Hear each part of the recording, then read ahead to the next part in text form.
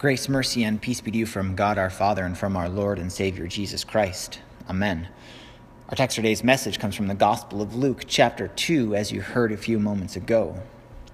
Dear brothers and sisters in Christ, on the first day, God said, "Let there be light," and there was light. On the second day, God separated the waters of the earth from the waters of the heavens. On the sixth day, God made man. On the seventh day, God rested. But what about the eighth day? Not too many of us remember what happened on the eighth day, but Luke did. Of course, this is not the eighth day of creation we are talking about. This is the eighth day of the incarnation of Jesus, our Lord and God. We read, "On the eighth day, when it was time to circumcise the child, he was named Jesus, the name the angel had given him before he was conceived." Last Sunday and Monday, we celebrated the incredible birth of Jesus into this world, the long-awaited, wonderful Counselor, mighty God, Prince of Peace, and the one through whom everything was created, now lives and breathes among his creation. A little baby, born in a stable, wrapped in swaddling clothes, lying in a manger. His eyes look around and sees people he loves, and people he will, in 3 decades, die for on a cross.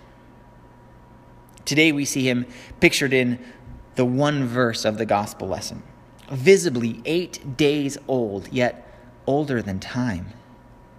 Scripture tells us that a sharp, probably stone, knife was taken, and they circumcised this little baby, their creator. It is then that his name was given to him, spoken first by the angel, and now made known to the people of God. Jesus, which means the Lord saves. 8 days after Jesus was born, he was circumcised and named. It just so happens that this day falls on the same day we celebrate as New Year's Day. And since that's tomorrow, it made sense that we should focus on it today. Circumcision. Probably not something you hear about in the world very often, let alone something you hear about in church. Now, statistics are a few years old, so when we say that circumcision, which is not recommended by the Canadian Pediatric Society, happens only 32% of the time, well, it might be lower today. With that being said, we might ask these questions. Did Jesus have to be circumcised? Was there any value to Jesus being circumcised? And does it somehow benefit us?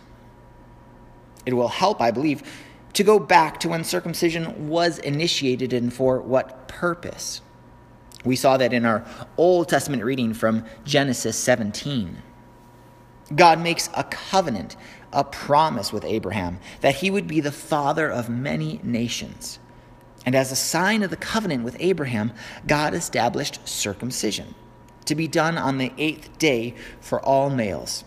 And this identified Abraham's descendants, the sons of Abraham, if you will, as the people of God.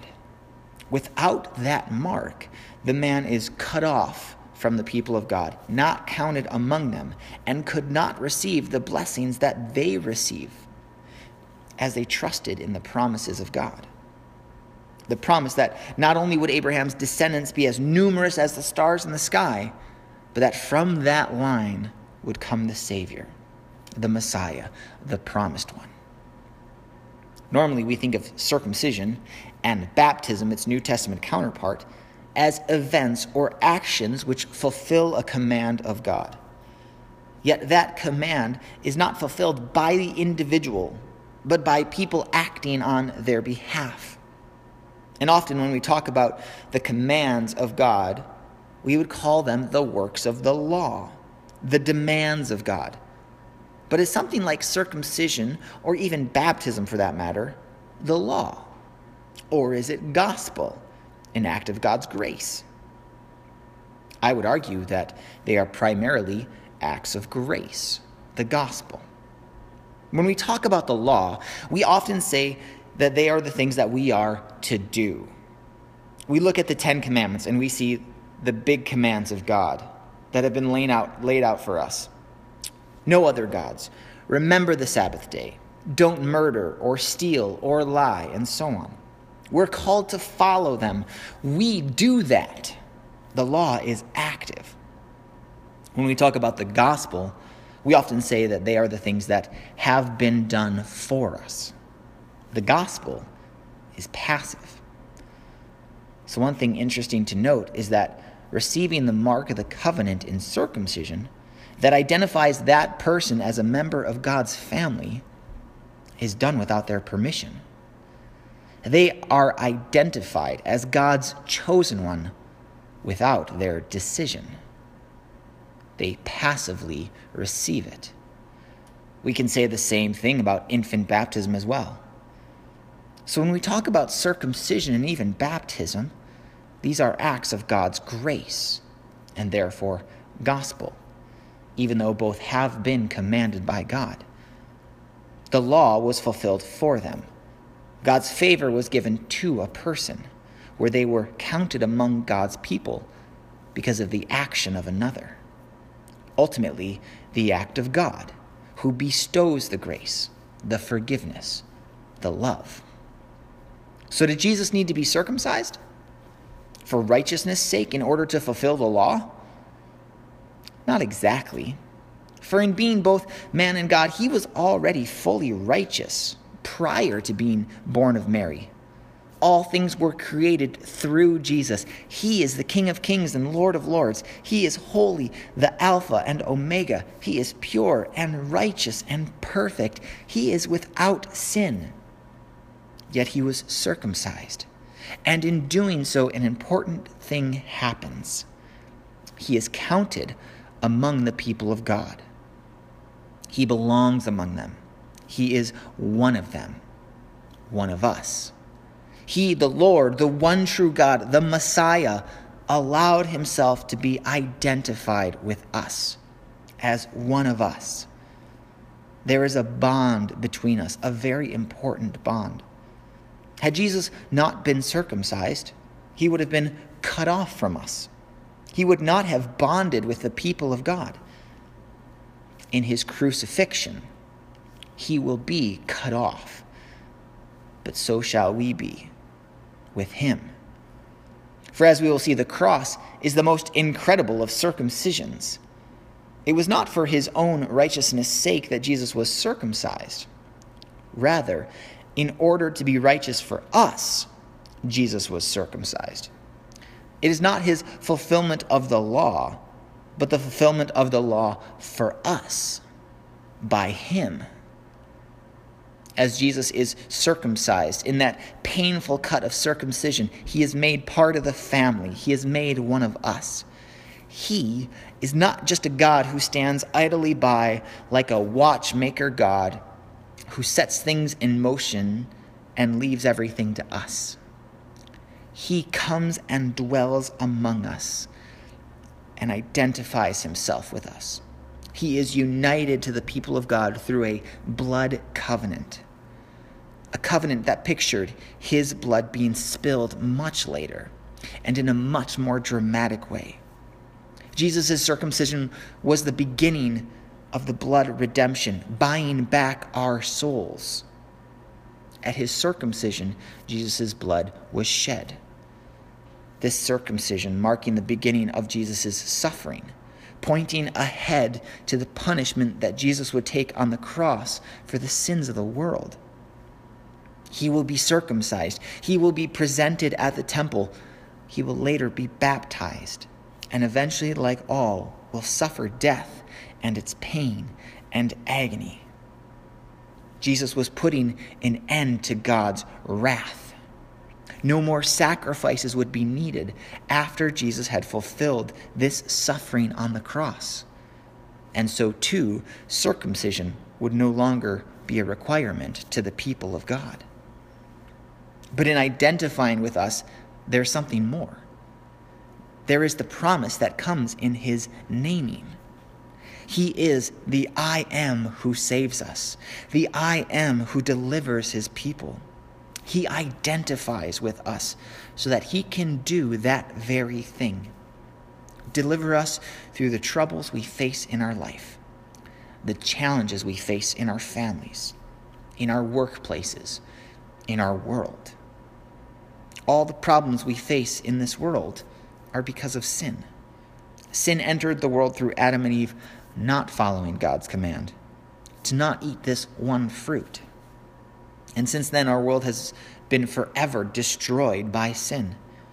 And that destruction doesn't just have to do with pain and suffering. It doesn't just have to do with relationships failing, people not getting along with one another, hatred, violence, sexual immorality. It has to do with death. And it's not just about physical death. It's spiritual death. It's damnation. It's hell. Being cut off from the love and grace of God for all eternity. That is what we all deserve for our sin. Jesus, the one who saves, is the one willing to spill blood and have his flesh cut through to make things right. This happened when Jesus submitted himself to the Father's will, died for the sins of the world, for your sins and mine, on the cross. And he rose from the dead to bring us all to heaven. That is why the name Jesus means the Lord saves.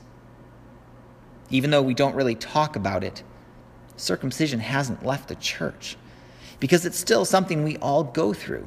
And it's something that happens to us in Christ, where we identify with him. Listen to Paul's words again that you heard in the New Testament reading from Colossians.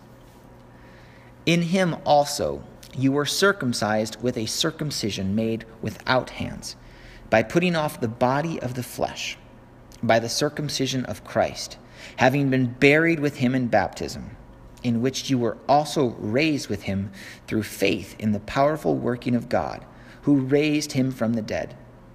And you who were dead in your trespasses and the uncircumcision of your flesh, God made alive together with him, having forgiven us all our trespasses by canceling the record of debt that stood against us with its legal demands.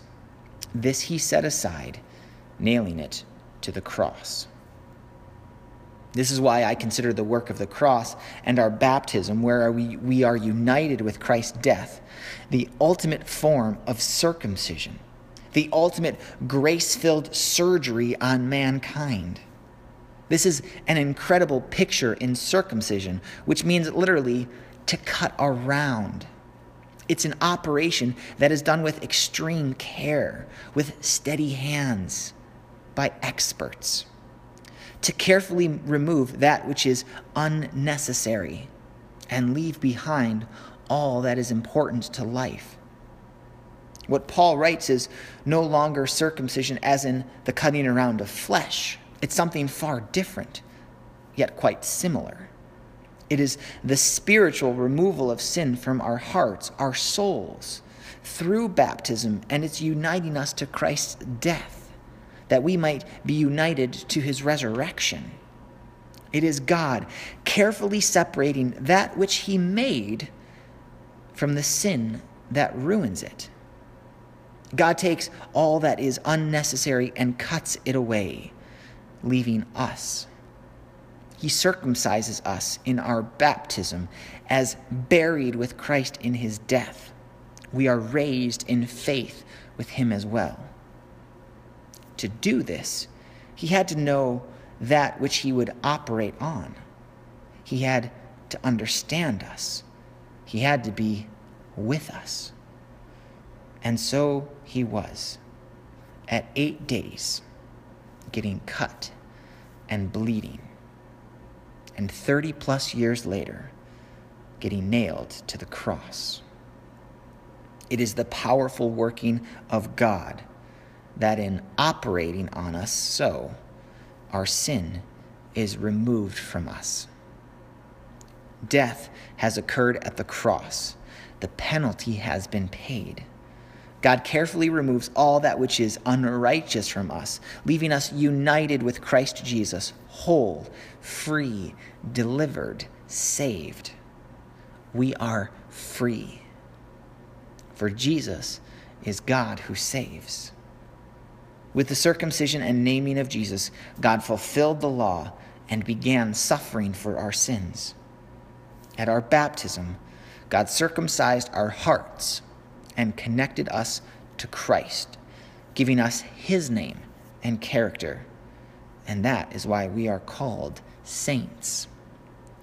As circumcision marked men as the people of God, baptism marks us as ones redeemed by Christ the Savior. As we look at this upcoming year, as we celebrate the 8th day, I pray that you will realize the sin that God has removed from you is removed from you, and that you can live, truly live, with hope and courage in the peace that is found in living in faith in Christ.